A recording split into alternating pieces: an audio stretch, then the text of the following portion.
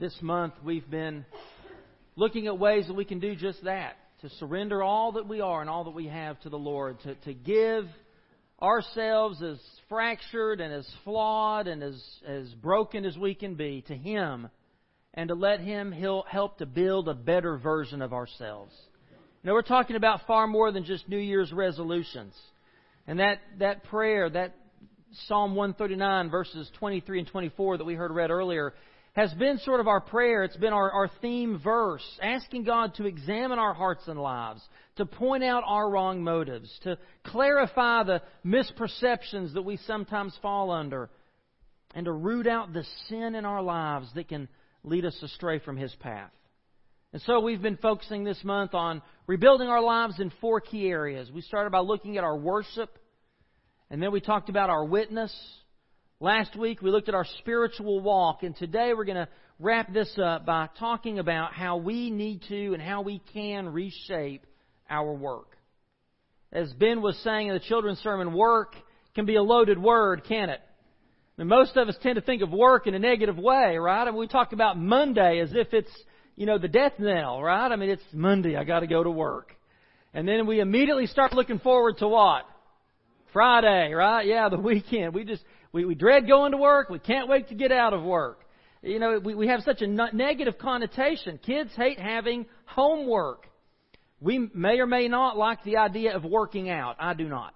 But it's work, right? And then we've got yard work. We've got housework. And as a pastor, I can tell you it isn't always easy to get people to volunteer to do church work.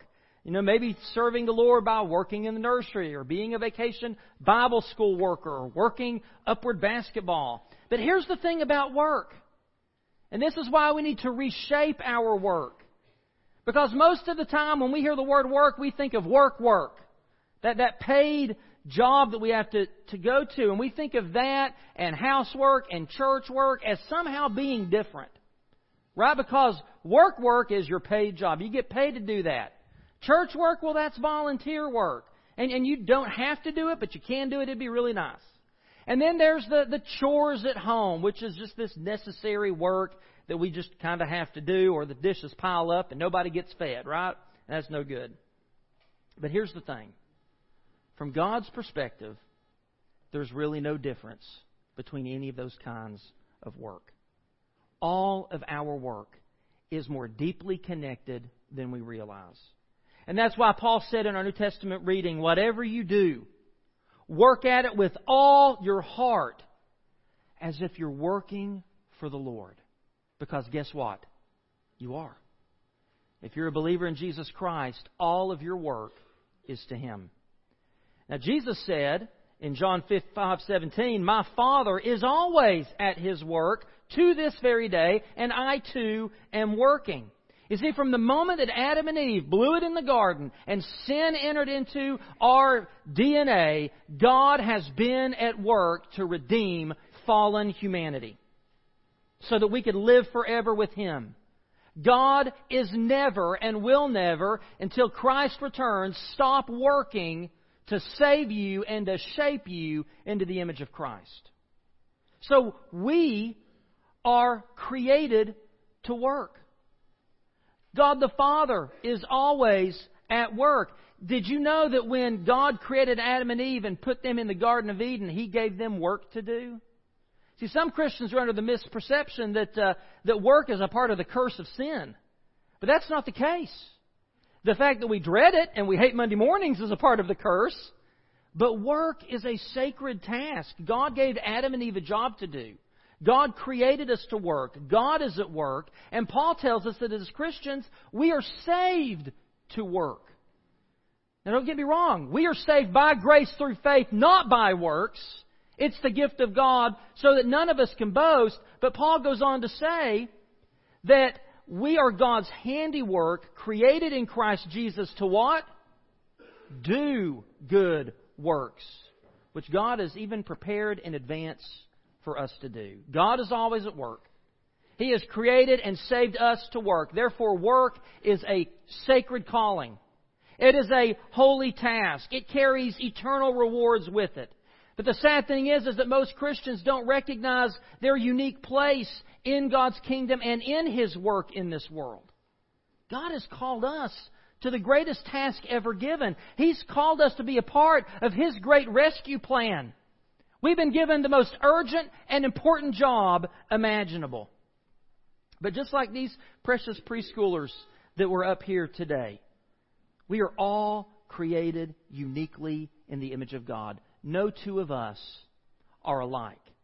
Now, this morning I realized something really interesting. And that's that today is the 60th birthday of this little thing. You know what this is? Come on, moms and dads, you've stepped on a few of them. It's a Lego brick. Now, my family are huge Lego fans. We love Lego at my house. And this little thing turned 60 years old today. That's amazing. Now, I want to tell you just a couple of statistics about this. There are 900 billion of these in the world right now. And they're all in your living room floor, right, at 3 a.m. That's 62 of these for every human being on the planet. That's amazing. Now, if you took 6 of these bricks, and these are little 2x4 bricks, if you took 6 of these bricks, some mathematician who's way smarter than me said that there are 915 million different combinations with just 6 of these. That's unreal. 915 million different combinations. So when your kid is bored, give them 6 of these and tell them to start counting. There's more than just these bricks, which come, this one's in my favorite color, orange, by the way, but they come in 52 different colors, and there are actually 2,350 different Lego elements, which means if you take all those different elements in those 52 colors, there's over 7,000 unique elements. Now, why am I telling you all of this? Because there's a lesson here for us. You and I are not all that different from a Lego brick. There's a lot of us, and we're unique. And we have different colors and shades, and we have different makeups and abilities. And if you put us all together, we can do infinitely more than we can ever ask or imagine. You see, God has created us and saved us to work. And He's given us all the same basic job description to make disciples and to worship Him and to grow in our faith. But God has uniquely shaped each of us. He has uniquely equipped each of us to accomplish that task in the most powerful, life-changing, and world-impacting ways. The sky is the limit. Our imaginations aren't big enough to comprehend all the ways in which we can be a part of God's plan in the world. Jeremiah said it this way: the potter formed the clay into another pot, shaping it as it seemed best to him. And Paul said that God has placed the parts in the body, every one of them, just as He wanted them to be. So God has shaped us. God has placed us together in all these different combinations of all these different churches, like Lego bricks or like pieces in a jigsaw puzzle, so that together we can display a complete picture of who Jesus Christ is to the world. When Christ gave us the Great Commission in Matthew 28, He promised us His Holy Spirit that would give us His presence, His power, His authority. God has commissioned you to make disciples, to serve those in need, all to God's glory. But He's also equipped you with a unique shape. And I want us to spend the rest of our time thinking about that word, shape, and how we can consider how God has shaped us for His service. Let's take that first letter, the letter S. Let's let that stand for spiritual gifts. God has given every believer spiritual gifts. In 1 Corinthians 12, Paul writes, there are different kinds of gifts, but the same Spirit distributes them. There are different kinds of service, but the same Lord. Different kinds of working, but in all of them and in every one, it is the same God at work. Now to each one, the manifestation of the Spirit is given for the common good. And I just want to share a few things about spiritual gifts this morning. We're just going to touch on the high points here. Spiritual gifts are not like ingredients. When God gives spiritual gifts, it's not that He's giving you things so much as He's giving you a person. He's giving you Himself. See, I believe that there's really only one gift, and that gift is the Holy Spirit. And the Holy Spirit comes into us as Christians, and it's a gift of grace. It's not anything that we earn. He fills us with His Spirit. And so when we are teaching or preaching, when we are giving or serving, these are all manifestations of the Spirit who's at work in and through us. So each spiritual gift is really just a different expression of God's grace equipping you for the task at hand. In fact, Paul said in Philippians 2:13, it is God who works in you to will and to act in order to fulfill His good purposes. Now, let's talk for a few minutes about what spiritual gifts are not. Spiritual gifts are not abilities. Okay, we'll talk about abilities in a minute. They're not personality. We'll talk about personality in a minute. Spiritual gifts are not the same as calling. Your calling from God is the what of your life. Spiritual gifts are the how. And spiritual gifts are not the same as the fruit of the Spirit. Spiritual gifts are more of a doing quality. The fruit of the Spirit is a being quality.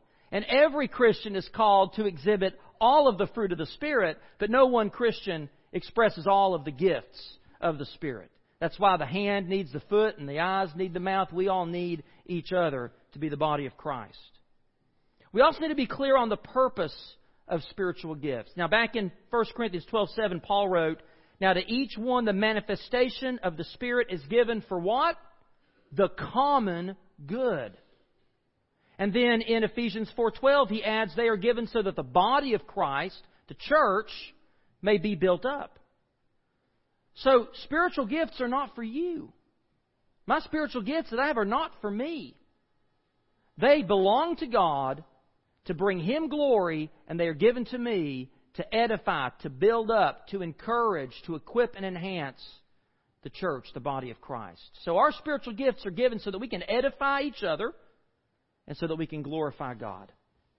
Peter writes about this in 1 Peter chapter 4. He says, each of you should use whatever gift you have received to serve others, as faithful stewards of God's grace in its various forms. If anyone speaks, they should do so as one who speaks the very words of God. If anyone serves, they should do so with the strength God provides, so that in all things God may be praised through Jesus Christ. So it's all about edifying each other, building each other up, so that God can be glorified.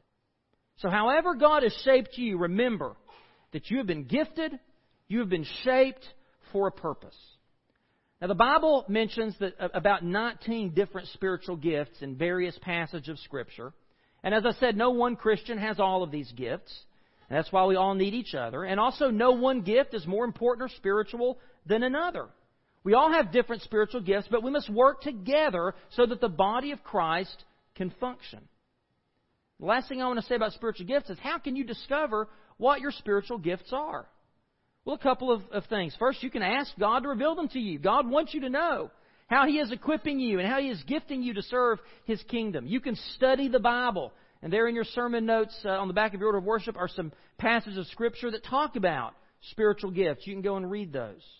Explore the possibilities through serving. You'll never know if you've got the gift of teaching if you don't try to what? Teach. You don't know if you've got the gift of giving unless you step out there in faith and you give something extravagantly and see how God blesses you. Evaluate your effectiveness. You know, if you try your hand at something, I might be gifted in this way, and you try it, after you're done, step back and look at it and see, how did that make me feel? How did that go? Was God being glorified? Were people being edified? And finally, listen for affirmation from others. Other people in the body of Christ can tell you and affirm you and say, you know what? You said something the other day and it was so encouraging. You really blessed my heart. Thank you for comforting me. You might have the gift of encouragement. The main thing to remember is that no matter what God may ask you to do, He will always gift you in that moment to do it. So whatever sacred moment God presents you with, obey Him in faith. Trust Him to give you whatever it is, the grace, the wisdom, the skill, the power that you need to accomplish that job. That's the most important thing. Spiritual gifts help to shape us, but also our heart passions help to shape who we are. Our heart passions. In Romans 12, Paul writes, be devoted to one another in love. Honor one another above yourselves. Never be lacking in zeal, but keep your spiritual fervor serving the Lord. Now, the root word zeal in the Greek literally means hot enough to boil over. Okay, anybody ever put a pot on the stove, maybe put a lid on it, and it boiled over? Happens to me all the time. To be zealous means to burn in your heart for something so much you can't contain it. Your heart is just so passionate, so on fire for something that it literally it boils over. Jeremiah talks about this. He says in Jeremiah 29, But if I say I will not mention His word or speak any more in His name, His word is in my heart like a fire shut up in my bones. I am weary of holding it in. Indeed, I cannot. Jeremiah is saying, I can't keep quiet. I'm so zealous for the God's word and to proclaim His message. If I try to be quiet, I'm just going to explode. That is passion. What is your God-given passion? Finding out your passion and living out your passion. And that's not necessarily your 9-to-5 job either. It can be, but it doesn't have to be. It's your mission in life. It's what God has called you to do. It's what He has empowered you to do. It's what He's given you a passion for. To find that and live that out can be the greatest source of peace and joy and satisfaction and fun. How do you discover what your heart passion is? Well, just consider some questions like these. What do you most love to do? What service opportunities appeal to you the most? Some people like to be up front. Some people don't like to be up front. What are the different service opportunities that appeal to you? Who do you find yourself drawn to that you want to help? What burden do you often find yourselves seized by? What opportunities do you find yourself drawn toward to help other people? And if you had no fear of failure, and if you had limitless time and resources, well, wouldn't that be nice? What would you do with your life that would bring you the most satisfaction and joy? That is your heart passion. That's what you're zealous for. And that is part of how God has shaped you. Another area that God shapes us through is our abilities. I mentioned that earlier, that abilities and spiritual gifts are not the same thing. Now, in Psalm 139, verses 13 through 16, the psalmist says, "For you created my inmost being. You knit me together in my mother's womb. I praise you because I am fearfully and wonderfully made. Your works are wonderful. I know that full well. My frame was not hidden from you when I was made in the secret place.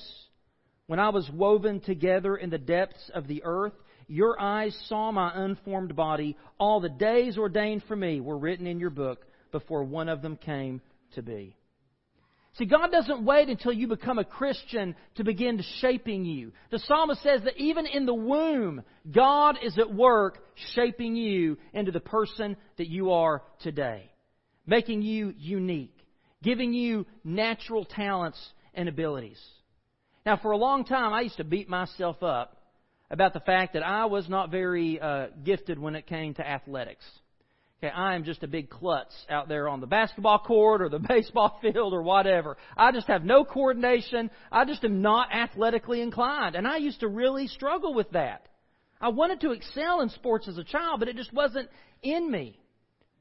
But I've learned that instead of obsessing over our perceived weaknesses and instead of trying to become better at something that God just never really intended for us to be good at, we need to maximize our strengths. We need to discover what we are good at. Play up those things that God has designed you to do.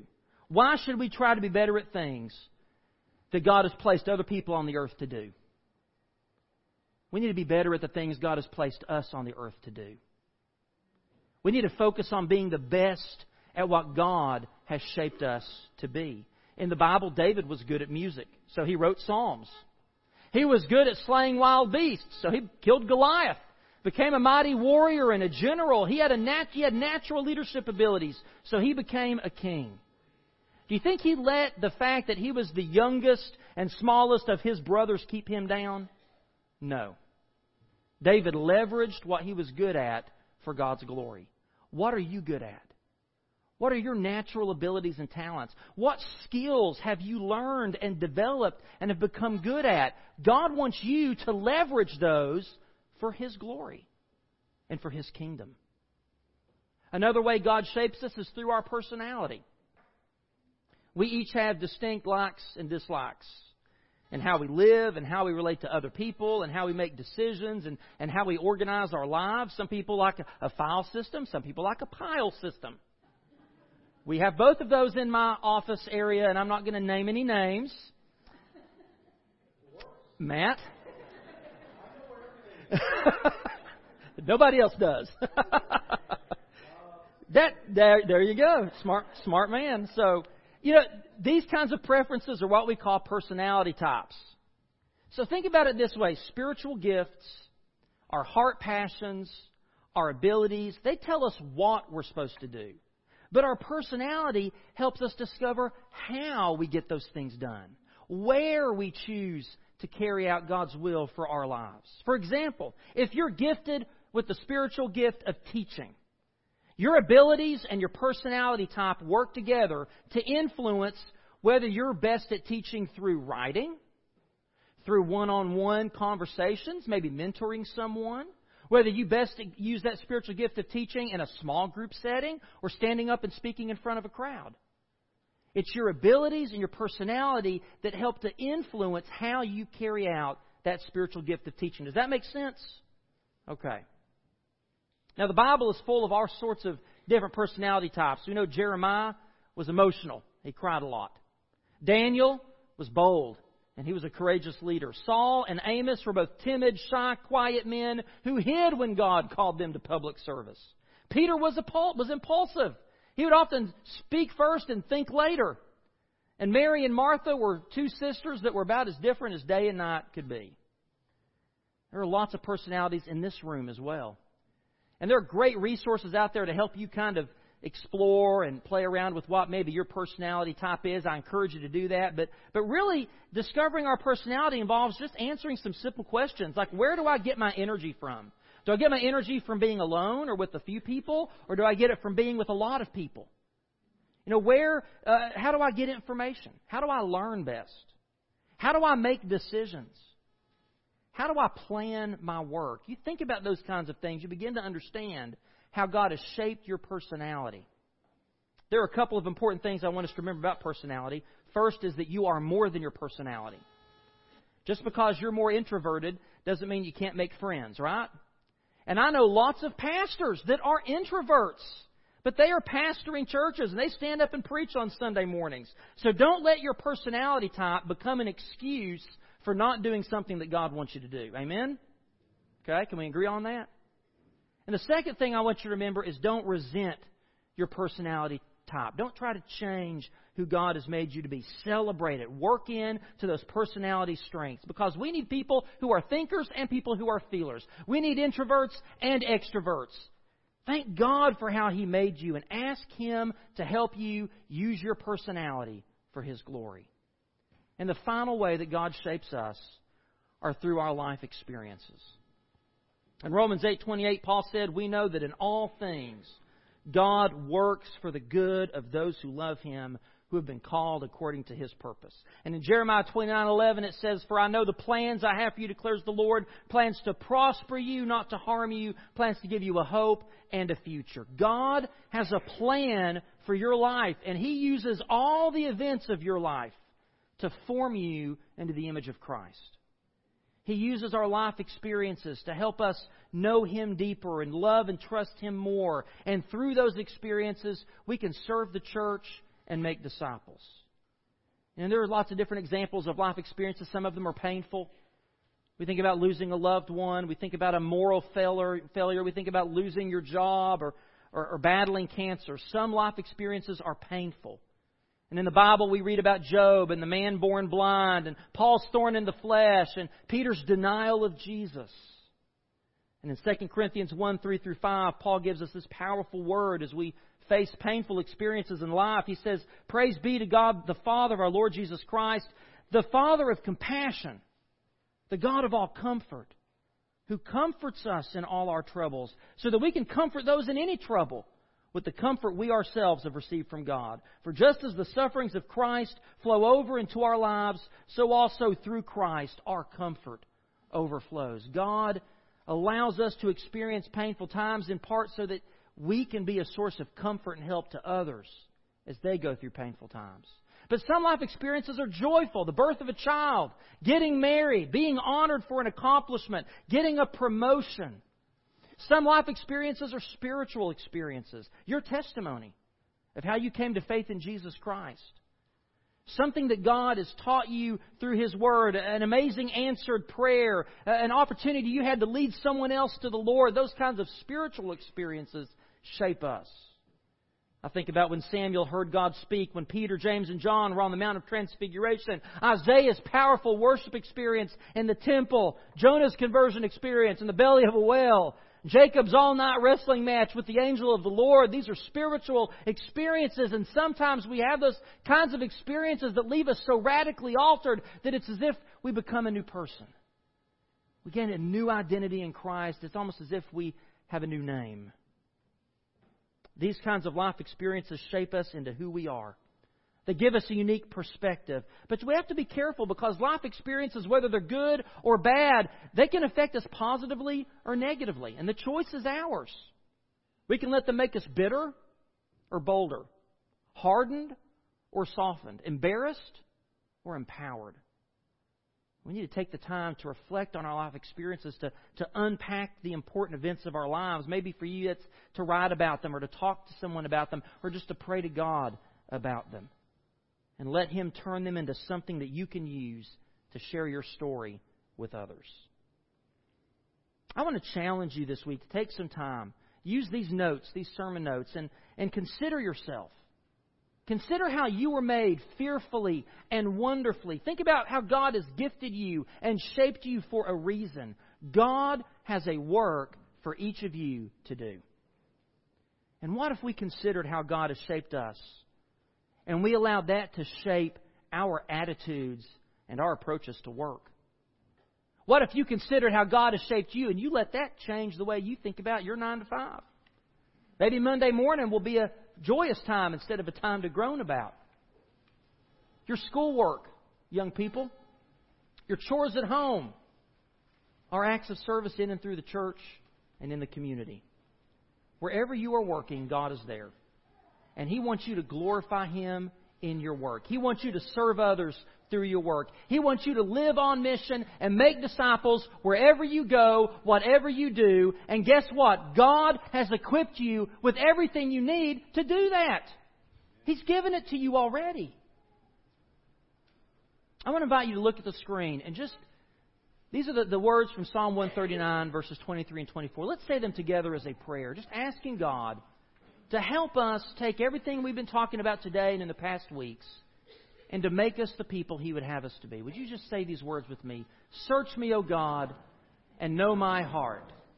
Test me and know my thoughts. See if there is any offensive way in me, and lead me in the way everlasting. Amen.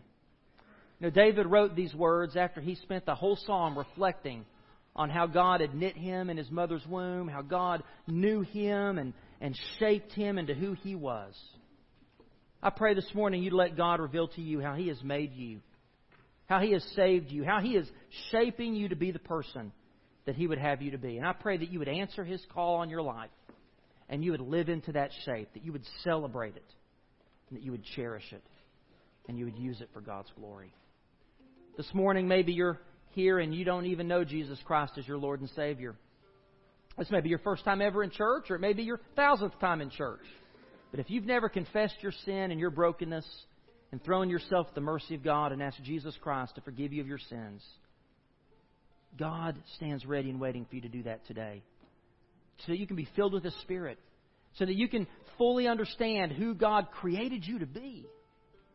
This morning, maybe God is calling you to unite with this church family. Or maybe God has been tugging at your heart to serve in some way.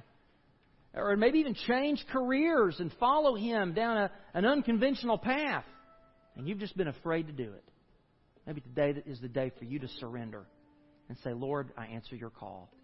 Whatever God has spoken to you, let's stand together and sing. I'll be standing down front for you to come and respond to His prompting.